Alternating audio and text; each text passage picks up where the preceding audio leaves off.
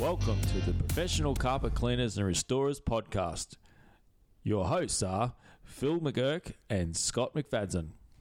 The Professional Carpet Cleaners and Restorers podcast is a roundtable discussion designed to bring a number of viewpoints on cleaning, carpet cleaning, and restoration-related topics together in one place.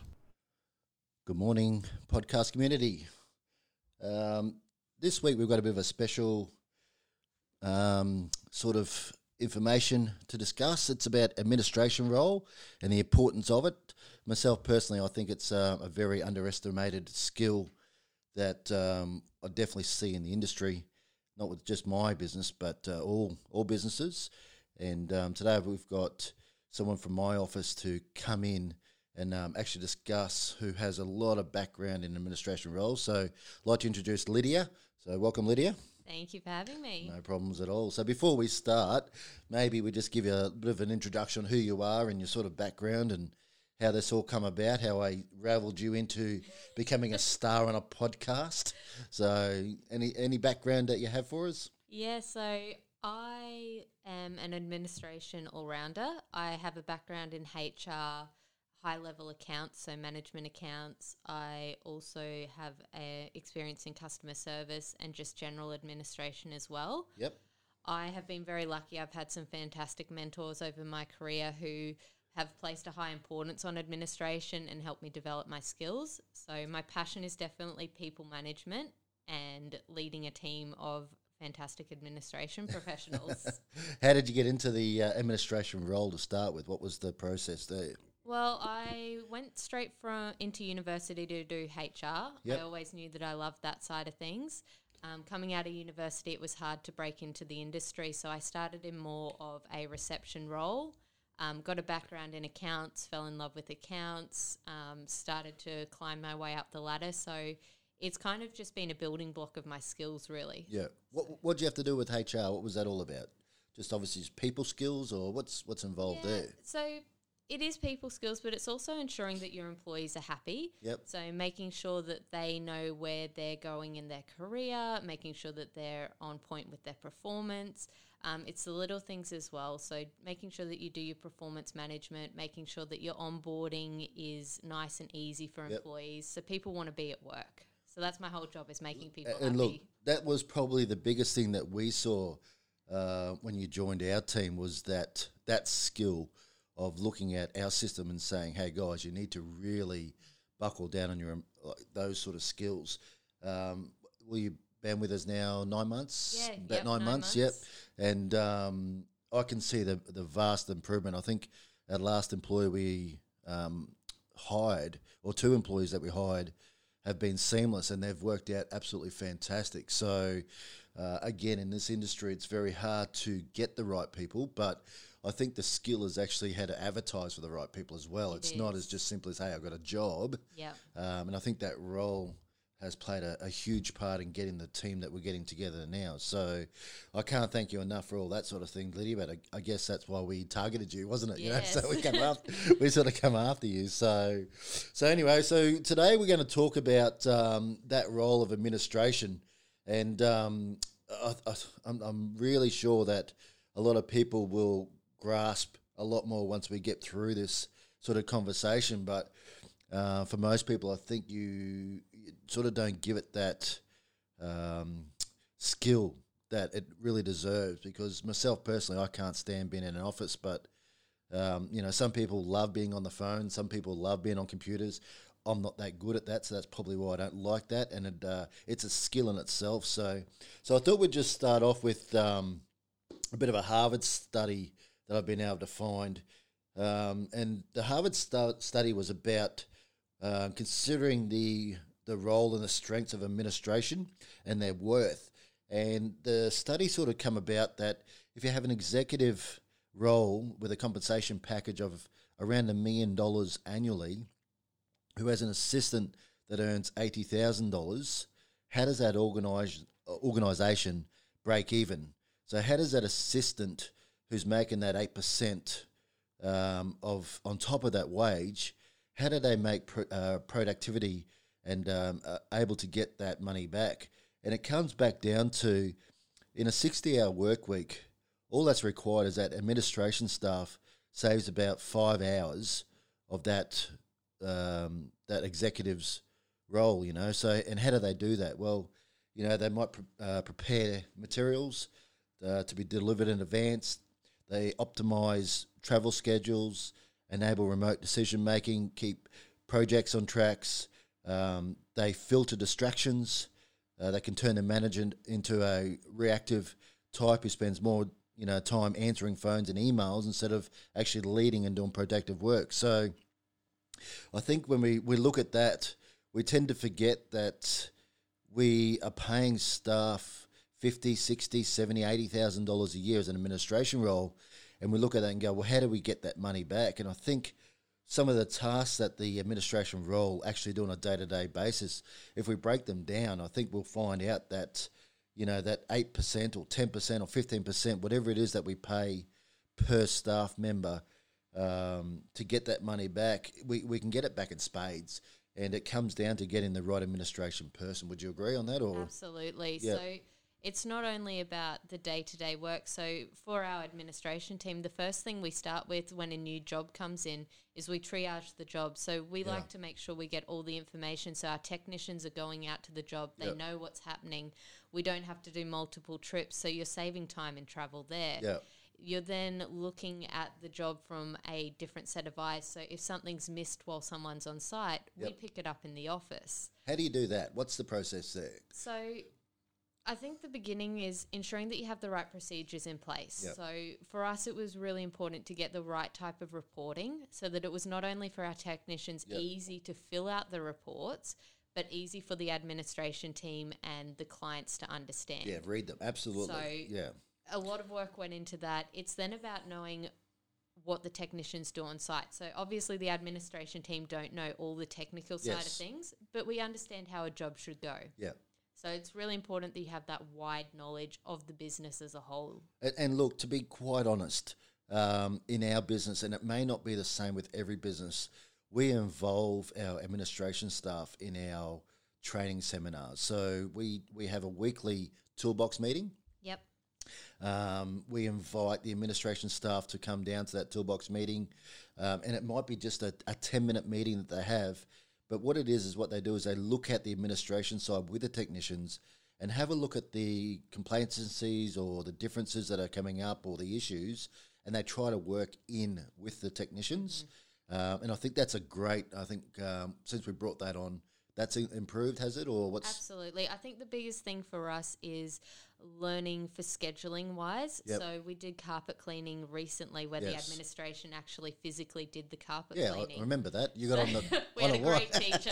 But it was great because not only did we realise that it actually took longer for the boys to clean a room, which meant that our scheduling was better, which meant the customer wasn't getting pushed back and they were happier in the end. And at the end, you can advise the clients of that as well. Like, you can actually sound, instead of just saying, it takes them an hour to clean the carpets, you can go through the processes now, and you can tell the client, or explain to the client, hey, look, it's not as simple as just spraying a chemical down and extracting it out. There's other processes involved. So, I guess that will come down to, some of the phone answering skills that you have. Yep. So how has that come about that this is a brand new industry to you? You knew nothing about the cleaning and restoration industry before you come.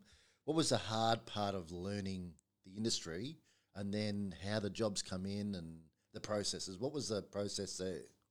So any new industry, it's like learning a different language. Yes. But for administration, you carry your skills with you. Right. So when we were looking for a new claims handler, I wasn't looking for someone with industry knowledge because that can be taught. Yep. You learn that through doing the job. I was looking for someone who who could handle a large amount of calls per day, who did a bit of project management, those sorts of skills, because I knew that's what that particular role needed. Yes. So for me, the hardest part of the role was learning how the processes that we currently had in place, what wasn't working, and then fixing those up to better suit the business. So there's a couple key points that I just took out of that was you get a new person in and it's a new language they're trying to learn. And a lot of people don't understand that, as well as that they think they can just throw someone in an admin role, a new admin role, and within a week they should be answering the phone correctly, all that sort of stuff. my point on that is, let's just say I took you into a new country where you had to learn a new language. Could you pick that language up in a week and be proficient?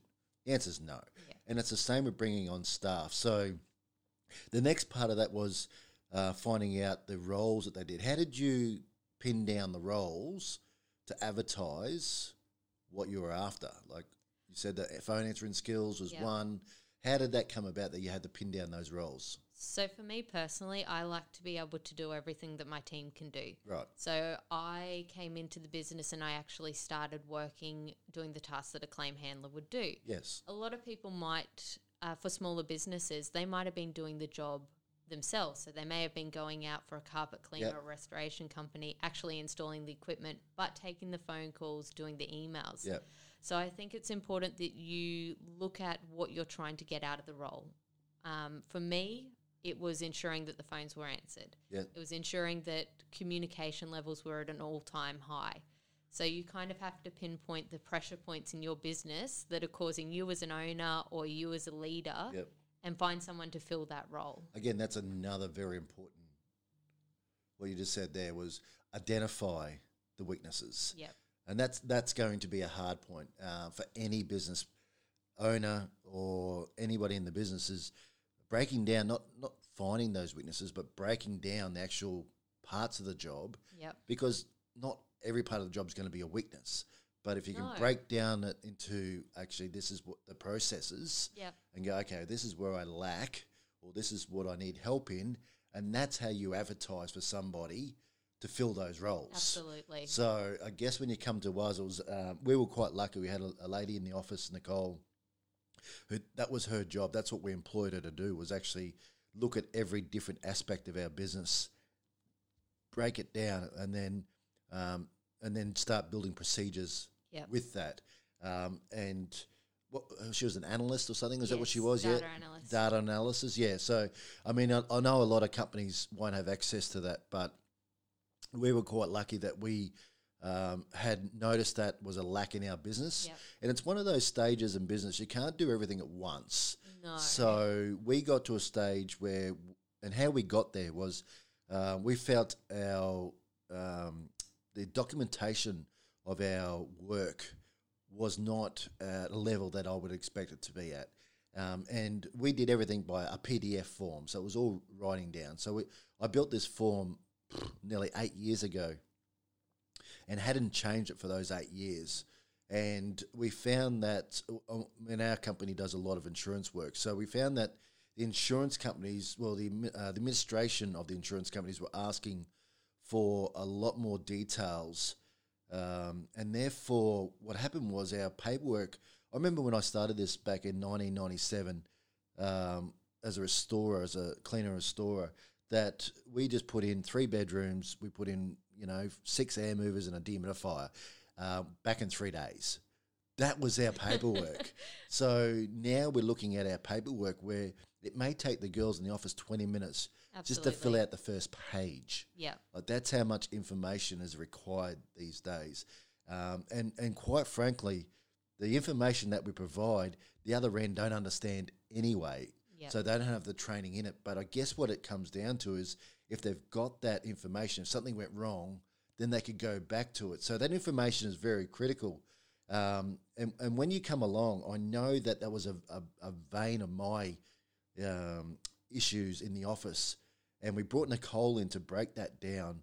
And I know that you've put procedures in place for just about every single item on that list. And I'm telling you, there would be 120 to 150 items of information that is required per claim.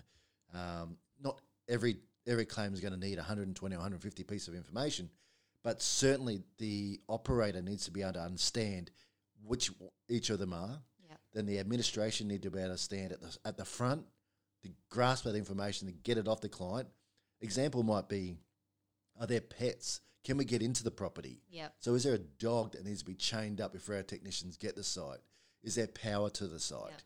Yep. Things that you don't often consider that are very important, because if you send a technician to site, that job might be 45 minutes away and they can't gain entry to that site. Not only have you lost the cost to get there, you've now lost that time frame that you could have put a job into that. Yep. So the cost is enormous. So, so we go back and looking at some of the skills. What are some of the major skills that you think that you feel that are key for a good administration staff as a base level? Let's just say you've got a good team leader. Yep. Your team leader has identified the processes that you want to put in place, and now you want to sort of go out there and advertise. And now this could be to a single business operator that's now looking, okay, look, I'm sick of answering the phones myself. I'm having to be on the tools all day long. I need that administration person, but I just don't know how to get them or what to look for. Yep. What would you be your first step when you're putting out a advertisement for a job? So for me, especially in this business, it's really important that my administration staff are versatile. Yep. So I'm looking for someone who has a basic understanding of bookkeeping. Yep. I'm looking for someone who can answer the phones. All right, let's go through these if you don't mind. Yeah. Okay. Answer the phones. It's a whole subject in itself. It is, absolutely. Bookkeeping. What are you looking for in bookkeeping? Is it just look at an invoice, or what's bookkeeping? So bookkeeping for our team means you need to be able to cost the job. So Right. you need to understand what things cost, Yes. what we can charge for things, Right. what our suppliers' requirements are. Yep. I don't necessarily expect people to be able to do management accounting, but we need to understand what jobs are profitable. Right. And my administration team know how to do that Okay. because they can look at a job and know that a technician has spent 3 hours on the job. We can only charge for 4 hours. Yes. So how So do we... okay, let's explain that. 3 Yeah. hours on a job, but you can charge 4. Yep. Because that might come off a little bit wrong for some people. Yep. Explain how we do that. So it's not just about the time that the technician is actually physically on the yep, job. yep. You've got to think about your travel time. Absolutely. You also have to think about the time that they're potentially sitting in their vans doing up the reporting. Right. So it's all those little things as well. It's not just the exact time they're Yes. installing machinery or carpet So, cleaning. so just so people understand, we have this issue with suppliers, or that could be a private job. It could be a job given to you by an insurance company. It doesn't matter. How we describe it in our business is time allocated to the claim. Yep. Simple as that. It's the time required to perform that claim, not the task, but the claim. Yep. Now, we don't charge per se for travel. There is a cost, obviously. We've got vehicle costs. We can't ask the people to bring their dirty carpet to our home or a factory. We have to go there. So there is a cost in that. We try to build that cost in by, not coming back to the factory between each job. We obviously go Yes. from job to job to job. But there's still the tolls. You've still got the fuel, the wear and tear, the insurance. We still have to maintain that equipment. It has to get to site. As you said, our guys, part of our policies in our business is that before that claim ends, before that technician finishes that claim, the report must be finalised and sent back to the office. Now, they don't have to finalise that on site. Yep. They can jump in their van, go 500 metres up the road and finalise that report. And why we do that is because sometimes you can be at the claim and the client will just keep talking to you and you're not Yep. concentrating on what you're supposed to do. But why we say 500 metres up the road, because you could be putting that claim together and you go, oh, I forgot this. You're Yep. still close enough to go back. You're out of earshot, and you may have forgot a tool as well. So by finalising that claim there and then, it allows you to make sure that you have all the information that's correct, Yep. all the information that you require, and then all your tools and equipment is back in the vehicle. Yep. So just on that timekeeping and bookkeeping, that's a massive thing. It Like, is. it's It's a huge. big part of our job. Yeah, and look, before any of our girls in the office, we only have girls, so we had a male, so not being sexist, but before any of the girls in the office actually make a time for our technicians and clients, there's a process they have to go through before we allow them to do that as well. Like it's Yes. not, hey, you're new to the job, just go do this job now, is it? So No. what processes, what learning do you have in place for that? So I think the biggest part is triaging. So when Yeah. we have a set of questions, the whole Everything I do is to make the job easier for the team. Yep. So we have a set questions that we ask. How did you come up with those? Well, it was a combined effort. So we asked the technicians, what do you need to know when you're on site? Yep. Obviously, we spoke with yourself and Paul, the other owner. You guys have a lot of experience. Yes. And then we also thought from an administration point of view, what do we need to understand and know? Yeah. So you mentioned before about dogs. We also ask, is there parking on site? Yeah.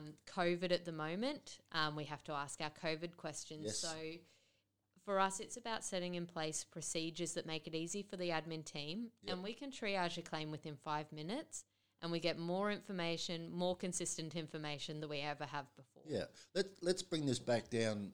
So my background is carpet cleaning, and one of the companies I started with was very, very good at this, and I see a lot of companies that don't do this, is they don't triage the client correctly. So when people call up, they don't understand what they're asking, okay? Yes. They see it from their side. I've got dirty carpet, I need my carpets cleaned. And most people just ask, well, how many rooms have you got? And they go, well, I have 4 bedrooms and a hallway. Okay, I can be there on Tuesday at 10 o'clock. I'm going to be there for an hour.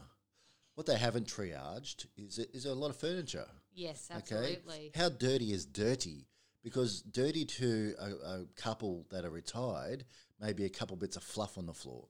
Dirty to, some uni students that live 6 in a room that spill their, Jim Beam on a Friday night and lay their clothes of it, that may not be dirty to them. Yeah. So triaging questions or getting those questions that you want to ask is in peril, I think, anyway. So what you've done is you've got together a list, and some of that list come from the insurance company as well. It does, absolutely. Yeah, so what they're after. So, and you have to remember that there's different eyes looking at the job. Yes. So you've got the client's eyes looking at the job. You've got an administration then that's trying to read what they're trying to say. You then have a technician that goes to site that does the job, that has a visual with their skills. They write that down, that comes back to the administration team. They're trying to subscribe that into something that means something off to somebody else, because we know our technicians aren't really literate. They sort of they do all right. They write freehand and Australian. So, but then you've got that goes off to the insurance company or third party, and then they've got to try and read what's in that. So there's a lot of steps involved. So what have you done to break those steps down to make it easier? I know I wanted to go to a complete tick and flick, but it's impossible still to this day. What have you done to start breaking these processes down? So once again, it was a conversation with the technicians. Yep. We had a blank report, and one of the technicians actually came to us and said, this is taking me too long to do. Yep. So what's the solution? He came up with, we do a lot of water jobs in our industry. So majority of our claims are water. Yep. So in every water job, you do the same thing. You go to site, you meet with the insured, you complete your JSA. Yes. You investigate, take thermal images, do moisture checks. So we created a template inside the report for the boys of what a usual water job would be step by step. Yep. And then they can just delete out the lines that they don't need and add in the extra little bits. So that's saved them time. It makes sure we're getting the right information. Yes. For example, the categories of water. Yes. We were forgetting to put that in. But now that we have it there, they literally just have to write 1, 2, or 3. Right. So it's simple, it gets done, and it's all about making things easy. Yes. That's all I can say is just make it as easy as possible for your staff to succeed. And that's not going to happen overnight. Like, that takes time. So and it's been a long journey these past 9 months, but it is really exciting because we are so efficient now. Yeah. And you were talking about before about our writing skills. So when I'm looking for an administration person, being able to write emails and letters and that sort of stuff is so important, because you're conveying with clients, you're conveying with insurance companies. We need to look professional. Yes. So that is another big skill I cannot stress. Punctuation, correct spelling. It's just the tone of the email as well. Yeah. Absolutely. There is nothing worse than getting an aggressive email and you're sitting on the other end going, what have I done wrong? Yes. But they may not have meant it's just the language that they've Absolutely. used. And I think we found, look, a small business, I started from home, and I don't have administration skills at all. I have none. So for me, when I first started, I relied on the people that I hired to tell me what was to happen. Yep. And over time, as we've grown, I've seen that that's not the way to do it. But that's the way people start. It is. So, and there's nothing wrong with that. yeah. But the thing is, you have to be able to change and Right. want to change and want to grow as your business is growing Yeah. as well. Yeah, Not everyone can afford to put on a full administration team. absolutely. And even so, like even if as it moves, you can develop other roles for those people along the way, because over time you find out their strengths and weaknesses. Again, so true. so we were talking just before we come on air, and one of your weaknesses, you don't like confrontation. No. I hate confrontation as well. To me, talking about money or anything like that, it's one of my pet Yeah. veins. It's just I don't like it. I'd rather someone just say to me, this is what it is, Yeah. that's why, and move on. And I'm happy to do that. Yeah. But I mean, this industry is we're dealing with people that are in a situation where they're not thinking straight. You know, No. an event has just happened, and that takes a lot of concentration, time, and then also that person to be able to deal with that. And I think we've got that now with our new Jackie Yeah. in the team. So, all right, let's go back to some more daily tasks that administration might have to come up with. So we've had a look at bookkeeping. Timesheets is another one. They've got to keep timesheets.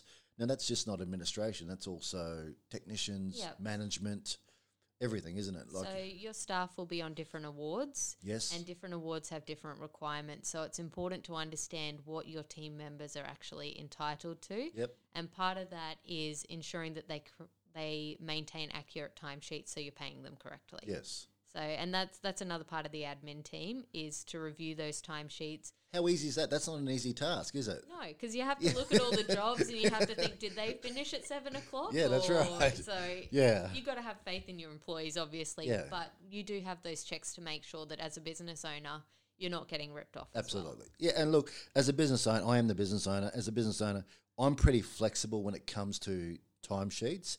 But again, at the end of the day, I'm always looking at the bottom dollar. Yep. 100%. Like if any boss ever tells you any differently, they should not be a boss. They should not own a business, because at the end of the day, we don't go to the shops for a loaf of bread and some milk and can I have a kiss and a cuddle for that sort of thing. Like we all spend money. Yep. So We're it's here to make money. Absolutely. So like your workers, they want to make money. They want to be shown to be, thankful for what they're doing.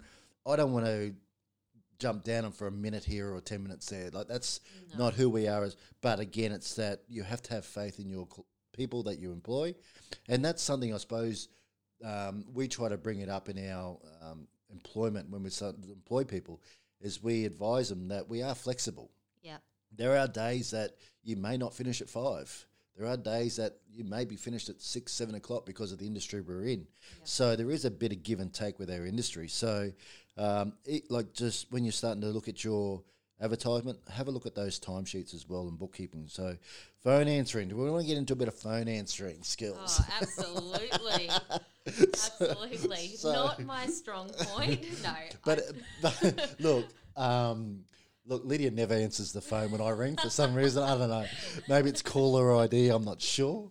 But I always seem to get Jackie or Yvette. So. They're much nicer than I am. But again, phone answering, guys, look, 3 rings. For myself personally, if a business doesn't pick up within 3 rings, I start to get frustrated in myself. Like thinking, do this company really want my business or care for what I talk about? So as far as phone answering skills go, I think it comes down to not just being able to answer the phone, but to understand the person on the other end of the phone. And for me, it's that 3 rings. If it rings more than 3 times, and think about that yourself. If you're in a situation where you're frustrated, upset, or annoyed, and the phone rings out or no one answers that phone, how are you going to feel next time you call? Yeah. So again, as a business, you need to make steps to look at your phone system and say, okay, if it doesn't get caught in 3 rings, where does it go? Where's the next line in that? So I know you've done a fair bit of work within that. Yeah. What have you done there? Because I know we've got a 1-800 number. Yep. We've got landline. We've got mobiles. What's the process there with our phones? So our main number is the 1300 number. Yep.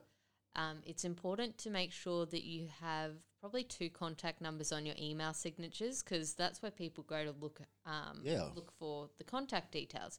So if the landline's busy, it then transfers through to the other landline, Yep. which then transfers through to the mobile. So you're always going to get someone. Yep. It's not only about that, it's about having someone who can multitask as well. So if the phone is ringing and no one has picked it up, being confident enough to say to the person you're currently talking to, do you mind if I put you on hold? Put them on hold, answer the other phone, and then get back to the person you're speaking to. Absolutely. So in our job, especially during storm season when it's Yes. busy, we get hundreds and hundreds of calls. So it's really important that you can juggle multiple things. Making notes is so important for us. So even if you've got a pen and pad next to you, just scribbling it down quickly and then making sure you update your database later. Yeah. Because you And move. follow up as well. Like, honestly, like, so to give you an idea, I called I'm with Telstra, so I called my Telstra provider last Friday. Today is Friday, the following week. I called my Telstra provider last Friday because actually Lydia said to me we're having problems with our mobile phone in the office. So I called to see if we had a phone plan that was coming up so I can get a new phone for the office. That was last Friday. So the person that I normally work with, she has retired. So I get a new person to help me. Now, that person was on the phone, as I was told, and this was at 11 o'clock in the morning when I rang. On the phone, I'll get him to give you a call back. Yep, no problems at all. Now, I have two internet services with them. I've got 7 or 8 mobiles with them. Now my bill is, I don't know, what's my bill every a month? lot. Like it's substantial. It's a fair chunk. Yeah. And this is the service that I'm getting. Yeah. So you can imagine somebody that doesn't have this rapport with a company Yeah.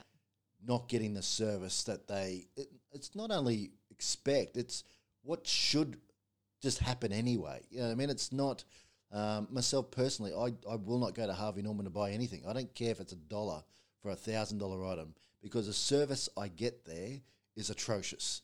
And every time I've been there, it's been atrocious. And I'm a fat, ugly guy, but unfortunately I've got cash in my pocket to buy stuff. I don't put anything on credit. So when I walk into these stores, I know nothing about TVs. I know nothing about electronics, that sort of stuff. But if I go in there to buy a TV, it's only going to be a $2,000 TV, and I want someone to help me work on that. Now, I've walked around the stores and not one person has even said hello. They'll chat to each other, not say, I'll walk straight out and I'll let the manager know when I'm on my way out. That's what you don't want as a business because that reputation hurts. And as a small business, its reputation is what you're after. So when you're employing people, how do you get the understanding that they can multitask, take these phone calls, have a good, heart for people? I don't know. What's the process there? Well, for me, it's in the recruitment process itself. So when I'm recruiting, I always make sure that I won't hire someone who hasn't put a cover letter together. Yes. Because that's a test of their writing skills initially. Yes, they may have got someone else to write it, but they've made the effort. My second thing is I always do a phone interview. So I like to see how they answer the phone. They've obviously applied for a job. So if I get someone who's half asleep or who doesn't say their name, stuff like that, that's an immediate turn off for me. So let's stop there because that itself is a fantastic first step. Is that your phone? I might mix up. That's all right. Yes, that's a fantastic first step. So we're trying to employ somebody that answers the phone in a manner which we want. Absolutely. And you're testing them, Yep. and they don't even know they're being tested. And their tone of voice. Yeah. Like, you can really tell somebody's how they're feeling by just their tone of voice. So whenever I answer the phone, while I'm talking now, I have a smile on my face because it makes you sound happy. So when you're testing people, you don't want someone who sounds grumpy. Nobody wants someone to answer the phone who's grumpy. It doesn't matter how good their resume is, No, because no. other people don't see their resume. Yeah, it's first impressions. Yeah, absolutely. So that to me, and then the next step of recruitment is obviously the face-to-face. So I don't just do one face-to-face, I do 2 face-to-face interviews. And I always bring someone in for the second one because I'm looking for consistency. Someone can perform really well one day then the next day they're absolutely awful. So recruitment processes, while it takes a long time, You don't want to get someone in that doesn't have the skills and who isn't right for the business because you are going to lose money on 3-6 months worth of training. Oh, absolutely. Look, that is a very strong point you put. For the couple of hours, maybe let's just say 6 hours that you invest, Yep. you know, it's definitely worth 6 months of aggravation. Absolutely. So, and again, look, we've been through that process, especially with technicians. Part of our interview process with technicians is to get them to understand that this is not a normal job. It's not a 9 to 5, Monday to Friday. And we tell every one of the technicians, we do a 3-month trial for this reason. Yep. That we see how you respond for a 4:30 afternoon job, you know, because everybody that sits on that side of the desk, pardon me, they want a job. So they'll say anything they want to say. Absolutely. But you think they want to, like, that they think you want to hear. So I think that's a fantastic starting skill. What about email skills? How do you test for email skills? So when I'm sending out confirmations of interview times and that sort of stuff, I want a response. Right. Because when you're a business owner, if someone sends you an email, even if it's just letting you know something, you should always respond to say that you've got the email, reconfirm stuff. So that's important for me as well. Yep. Depending on how heavily they'll be doing email writing, or if they're writing up professional documents, that sort of stuff, you might want to go that extra step and have them maybe sit down for half an hour in your office, give them a question and ask them to write a response. Right. It doesn't have to be something super complicated, but just seeing that they can string a sentence together will save you so much pain in the future. And that simple question could be, what was the last event that happened major in your life that, you know, sort of that you're excited to tell people about? Yep. You know what I mean? So It doesn't have to be business related. No, Yeah, you've got something they have to recall. Then Yep. they have to be able to relay that and show Yep.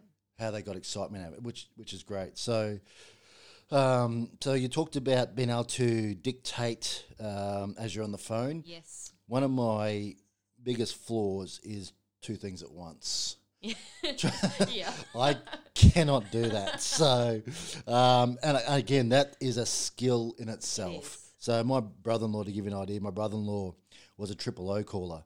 And so he was on the phone where someone's answering, they had to continually be typing and doing other things.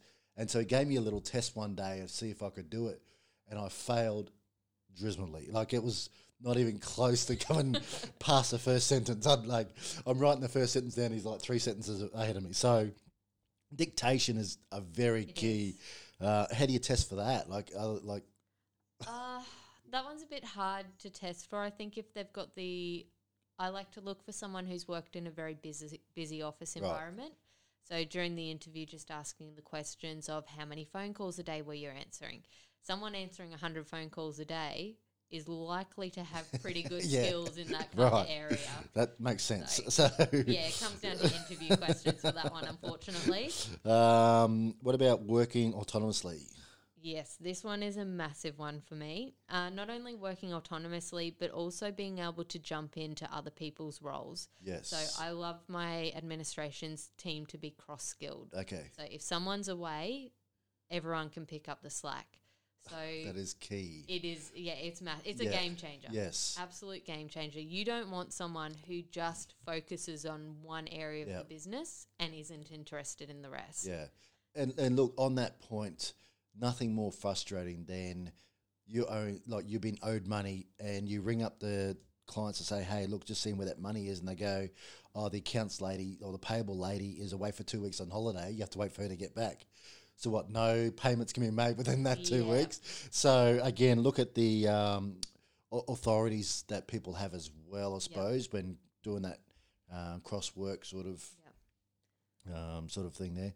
What about Microsoft skills? Is that important still these days, or is it more? I know with small businesses they still do a lot of Excel spreadsheets and that sort of stuff. But as you grow, there seems to be a lot more online packages out there. There are. And now, look, you've been with us for 9 months. Have you found a package in the market that suits what we do in our industry? Yes. So yes. Okay. Do explain. We currently use for all of our jobs a product called Ascora. Okay. So not only do we use Ascora, but we also use Office 365. Yes. So I think Microsoft Office is still very important. You have to have an understanding of technology. Yes. A lot of those skills are transferable to whatever package you use. Yep. So whether it's web-based or an actual computer program, Ascora is fantastic. We do absolutely everything through it. So we're not promoting Ascora just to let everyone know. It's just the program we use. Yep. And it's to let everyone know as well, Ascora, the package that you get off the shelf needs work. It does. We've spent a lot We've, of time we on have. it. We've spent a lot of time and money over 12 months to get it about 85, 90% Yep. right. So there is not, that I know of, one single package that will fit every single cleaning and restoration business. Absolutely. Be not. aware of that. But again, if you can find something that you're happy to work with, spend that time and energy and invest, because how much time does it save to have that package? Like, I think for me, the best thing about Ascora, like there's many things that it has helped, but for me, the templates, so Yes. the email templates, it is one click of a button, you select the email and it goes out. So that comes back to the consistency. yes. You're not having to think about what to write all the time. And that in itself has probably saved us 30% of our time. Okay, so figure that out. We have 3 office administration staff in our Yep. business. I'm not going to throw out the right number, but let's just say 3 admin at $50,000 a year, so $150,000. 30%, that's $45,000 a year that we're actually realistically saving in labour cost, that Yep. we can now put that money towards something else. Yep. And this is what we're talking about with the administration role, the importance of administration role, and that people don't understand that if you get the right people involved, it saves you money in the end. But how do you verify and justify that? This is the steps that you need to take. I think the other thing as well is you've got to look at the end goal. So our administration team makes our suppliers happy. Yes. So when our suppliers are happy, they're giving us more jobs. Absolutely, yeah. Which means that we're making more money. So it's not just about the initial stages, it's ensuring that the information is being passed along, building those relationships with the other admin team who That follow-on actually effect is, because it's it's ridiculous. the administration team for our suppliers who actually allocate the jobs. Yes. So if you have a good relationship and make their jobs easy, you're going to get the work. Look, and I think that's a key part that people forget is it's not the insurance company that gives us the work. No. It's an administration team that gives us the work. Yep. So, and it could be the assessor as well, like dealing with assessors. So, and again, if you're a carpet cleaner or a cleaning company, it's dealing. Do you want to be building a client that repeat business? So it's those same skills that you want to have. As if there's an issue or a problem, they want to have that one person contact.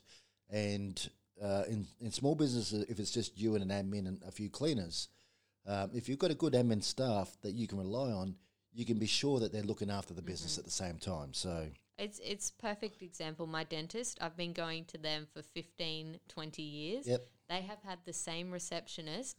And I know Priscilla. She knows everything about me. She calls me every 6 months. Hey, it's time for your checkup. Okay, perfect. Book it in. Yep. Because I know her. It's easy. And she gets the repeat business from me. it's a sale. It's an easy sale. It is. Yep. It's So yeah. by having that one person, Absolutely. she is probably making the business a fortune just Yeah. by doing that simple task. And it's consistent. It's just the Absolutely. same. It doesn't change. And you feel comfortable with that. That's it. It may not even be the best dental service out there. No. You don't know because you've been at that one Yeah, 'cause dental. I'm never yeah, that's leaving. right. So, Hopefully she stays forever. and that's what you want as the cleaner is you don't worry about anybody else's services. They're obviously, if you're making them happy, the service you're providing is enough. And Okay. the hardest thing about business is getting new clients. Yes. It's much easier to retain customers because they know you and they want to keep using you. Most of your money is going to be spent on trying to get new people. So Yeah. build that foundation and get those It's customers key. to It repeat. really is key. So, could you go through a couple other things that you may think that's important for office staff, not only when you're employing people, but day-to-day tasks? So if I'm a company that wants to employ a new administration team, I have to be able to fill their day up. Yeah. So what sort of tasks would you sort of, want to fill their day up with? So there's the simple things like making sure the office is stocked, making sure that all the supplies are in order. There are ensuring that the budgets are on track, that you're not spending too much money. A big one is assisting colleagues when needed, when people are away. But that's actually a really key point there. I think at the end of the day, labour is our most expensive portion of the job. For me personally, sometimes we use our administration staff to go and get small items or something that the technician may have left back at the office. Yep. It's better for my administration staff to run that out for that technician to keep working. And I see this all the time where during the middle of the day, there'll be a Bunnings purchase. Yeah. You think, well, why did they go to Bunnings when we have all supplies? So another thing is that the administration staff are constantly liaising with the technicians. How are you going with consumables? Yep. How are you going with, is this up to date? Another thing we're really into is our WHS. Make sure all our vehicles are stocked with SDS sheets, first aid kits, fire extinguishers, fire blankets, all those sorts of things. Do they come to you when they say, look, we've had to use all our equipment, or how does that work in our industry, in our organisation there? So we're lucky enough that we have a technical manager who deals with that side of the business. But that's not to say that if someone was to say we've run out of gloves, I'm more than happy to duck down the road and pick it up and drop it off. And that's the key, is the administration know where to go. They do. Yeah. Absolutely. And that's the biggest thing, is even if someone's on a job and they say we need an electrician, we know which electrician is going to go to which areas, that's right, which person to use. So there are a lot of smaller tasks in the day-to-day as well. So simple things like, is it someone's birthday? The Christmas party's coming up. Someone has to organise those things. And you as a manager or an owner or your technicians don't have time to do those smaller things. Booking travel takes time. Yeah. Making sure that flights are leaving and passing on all the information. It's a lot of backwards and forwards to get things organised. Absolutely, So there are lots and lots of little things. Have you got something... like if we post something after this, have you got a sort of a checklist or something that is available that you use for administration role? Or Absolutely, yeah. So we have our job descriptions. Yes. And I also have a list of things that day-to-day expectations as well. Okay. So we might post that up somehow. To let everyone know, Kasi is the major sponsor for this podcast, which is the Cleaning and Restoration Science Institute.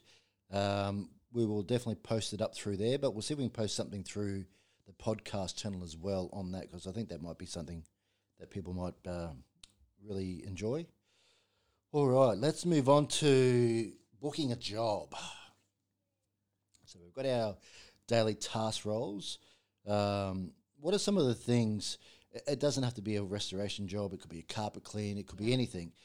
What are some of the things that you look for, not only with the client, but with the technicians? How do you organise technicians to be not profitable, but on time, precise with their job, make sure they've got all the equipment they need? What are some of the things you do with the technicians for that? Is that like a daily thing you do every morning? Is it an afternoon thing that you say, hey, tomorrow you've got these jobs on? How do you keep on top of that sort of stuff? So for us, it is all about record keeping and putting our notes in. So if jobs are booked in advance, we have all the notes online for the boys to see. If it's something that's a little bit weird and something like a client's a bit upset or they want something special, we'll talk to the boys directly about that. Yep. Or if a new job comes in, we'll triage first and then we'll call the technician and give them a heads up. What are you looking at when you're triaging? What's your main triage triggers? So it depends on the type of job for us. So we obviously handle water, mold, fire, general cleaning, that sort of stuff. So we're looking at, we've touched on a few things, the size of the job. Do we need 2 technicians because there's a heap of furniture? Yep. how many rooms have been affected, how much equipment is likely to be needed, do we need any specialised equipment? Okay. We're also triaging for workplace health and safety issues as well. Right. So a big thing in our industry is asbestos. Okay. So we're asking, do they know what year the house is built in? Do they know of any asbestos? What's the procedure behind that? If you, let's just say my home is built in 1974. Yep. What does that trigger? So that immediately lets the boys know that they need to be cautious and they need to assess when they're on the site. So just because a house is built before that time, before the 1960s, doesn't mean it guarantees that it has asbestos. It may have been renovated, Yep. but it just means that the boys have to be aware. We've done a lot of training with that sort of Yep. stuff, and we are the first people to say we need a hygienist to check because our employees' safety is the most important thing. Okay. So it's all about, we give as much information as we can, but what it comes down to is your technicians actually assessing the job while they're on site. Yeah. Following through with the triage that started Yeah. in the office. So, Yeah. and I think that's key to part of the training that we do with our technicians. Like, don't underestimate training as well. No, it's ongoing training Yeah, as well. You absolutely. can't just give someone 3 months training when they start Yes. and let them off on their own. It comes back to those toolboxes, those in-house training courses that Yeah. you run. It's so important to keep those conversations going. And look, at the end of the day, as an employee of staff, you want them to do it like my way because I'm the employer. Yeah. So as an employer, I've built a business on the skills that I have, and I want those skills to be passed on. So for those who don't train, I think it's a big waste. And administration is the same, like continual education for administration and identifying weaknesses in your administration and getting that training. I know I've sent one of my staff off to a couple different courses and she does more of the account side of stuff.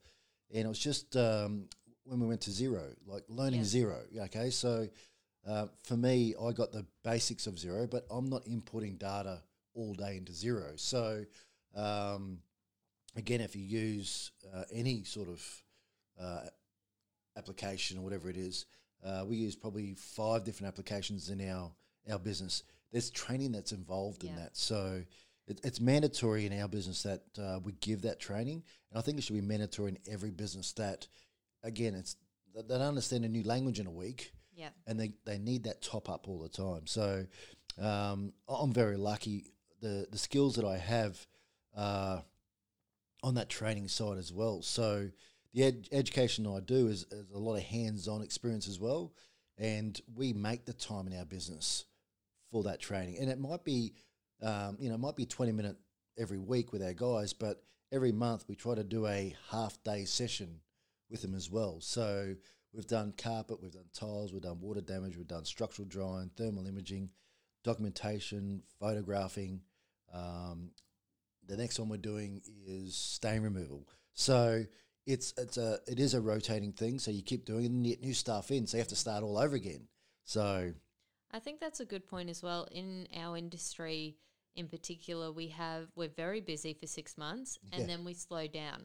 But that slowdown period for your admin team is to catch up, is to work out what didn't go well in your busy period. Absolutely. And how do we fix it in the future. So even if your administration team isn't taking a million phone calls, you need people who are looking at the bigger picture and saying, how do I make things better? And that comes down to you need strong people to do that. Yes. Because people don't want to admit their faults. Yep. And again, that might be something, one of the questions you ask, and be careful when you ask that, listen to the response. And I think the question they ask in interviews is, name 3 weaknesses of yours. Yep.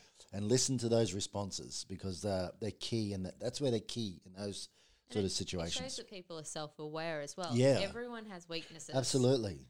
Yes. And it isn't a negative thing that someone has a weakness. Obviously, if they hate answering the phone and you're hiring a receptionist, that's a bad thing. But a lot of the time, it's important to know what you don't enjoy doing. Yeah. Because if you're going into a role and you don't enjoy the role, it's going to show. Absolutely. So that's really important. And you're after honest people anyway. Yeah. Yeah, so it's, how do you run multiple teams? What's your process in running multiple teams? Communication is so important. So while we have multiple teams within our business, everyone has to get on with each other. Everyone's roles linked together. The administration team can't do their role without the technicians, and vice versa. Vice versa, absolutely. And So- management's in there as well. It is. And we rely on our administration team heavily in our business. And again, it's important to, I don't know, have those. You're talking about Christmas parties and birthday parties and those sort of things. I think it's important to have those sort of social events because it gets people away from that work feeling, but more to understand the person you're working with. And you know what? People stay in an organisation when they enjoy the people they work Absolutely, yeah. I mean, what's the statistic there? You sleep 30% of the Yep. time. You're at work with your colleagues for, I think it's 40% of the time. You know, and so you need to enjoy the Yep. people you're around. So So for managing multiple staff and multiple teams, it comes down to technology for me again. okay, We are very lucky. We have a lot of technicians, a lot of vans, and we're continuously growing. Yep. So the more people you have, the harder it is to manage. When you're managing Procedures are yourself, key. it's easy. Yeah, absolutely.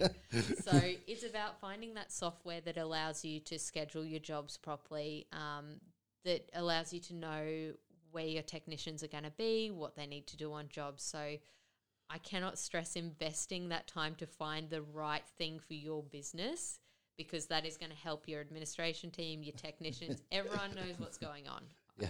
I cannot talk highly enough about having the right technology. Well, technology and skills to work with that technology. So we're just about out of time, Lydia.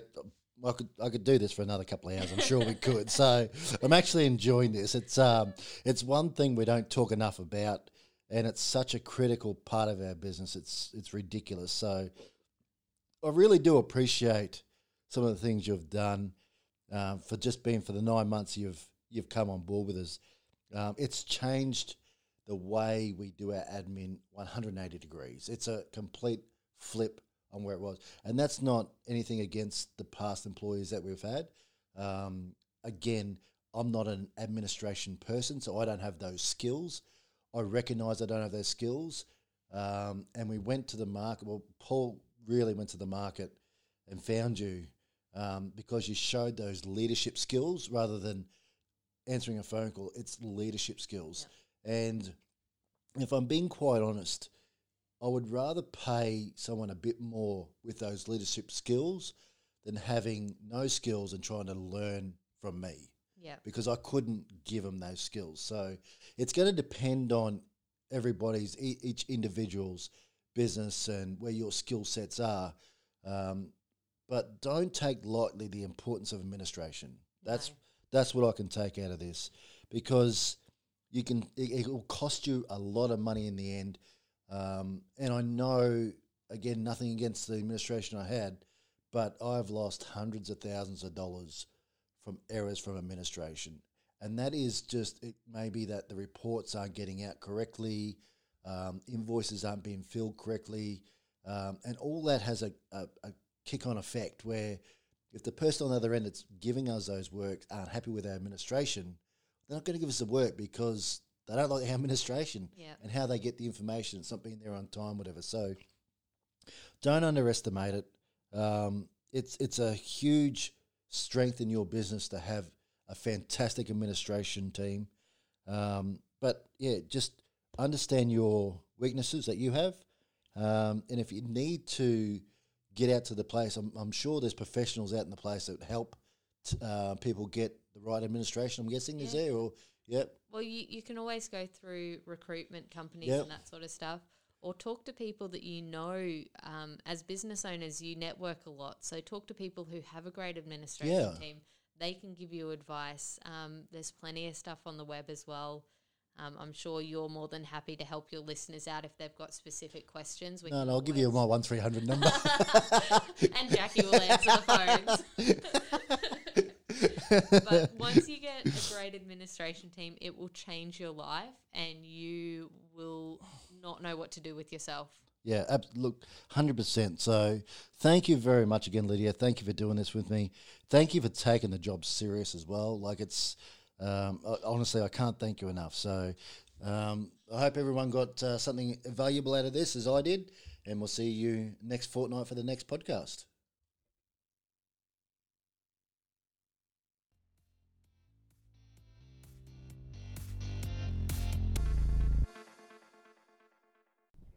By assessing this podcast, I acknowledge that the Professional Carpet Cleaners and Restorers podcast makes no warranty, guarantee, or representation as to the accuracy or sufficiency of the information featured in this podcast. The information, opinions, and recommendations presented in this podcast are for general information only, and any reliance on the information provided in this podcast is done at your own risk. This podcast should not be considered professional advice. Unless specifically stated otherwise, the Professional Carpet Cleaners and Restorers podcast does not endorse, approve, recommend, or certify any information, product, process, or surface, or organisation presented or mentioned in this podcast. And information from this podcast should not be referenced in any way to imply such approval or endorsement. The third-party materials or content of any third-party site referenced in these podcasts do not necessarily reflect the opinions, standards, or policies of the Professional Carpet Cleaners and Restorers podcast. The Professional Carpet Cleaners and Restorers podcast assumes no responsibility or liability for the accuracy or completeness of the content contained in third-party materials or on third-party sites referenced in this podcast, or the compliance with applicable laws of such materials and or links referenced herein. Moreover, the Professional Carpet Cleaners and Restorers podcast makes no warranty that this podcast or the server that makes it available is free of viruses, worms, or other elemental codes that manifest contaminating or destructing properties. The Professional Carpet Cleaners and Restorers podcast expressly disclaims any and all liability or responsibility for any direct, indirect, incidental, special, consequential, or other damages arising of any individual's use of, reference to, reliance on, or inability to use this podcast or the information presented in this podcast.